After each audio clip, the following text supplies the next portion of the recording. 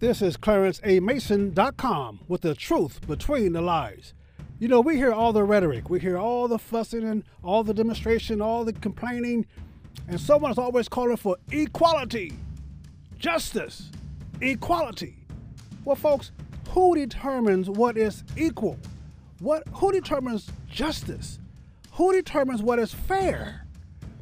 I want to be that person who levels the playing field. I want to be in charge of the leveling of the playing field, because whoever you place in charge of that will rule over you.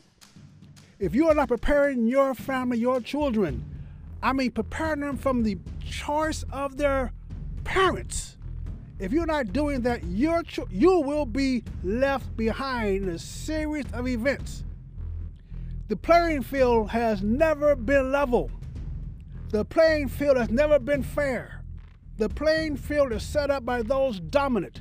You had better be dominant, and so therefore, you don't allow anyone to set the criteria for your child's education. You don't let anyone set the criteria for what your culture is. You do not let anyone choose who your leader shall be. A merely elected leader, someone you see on the paper, may not be the best person for you. Someone that you see giving a speech may not be the best person for you. You had better know what's best for you.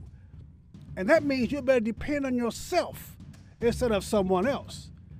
Justice, equality, who's going to divide the money up that you earned so that everyone can be equal?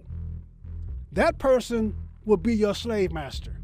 That person will always keep you angry and frustrated. That person will always rule you and your children.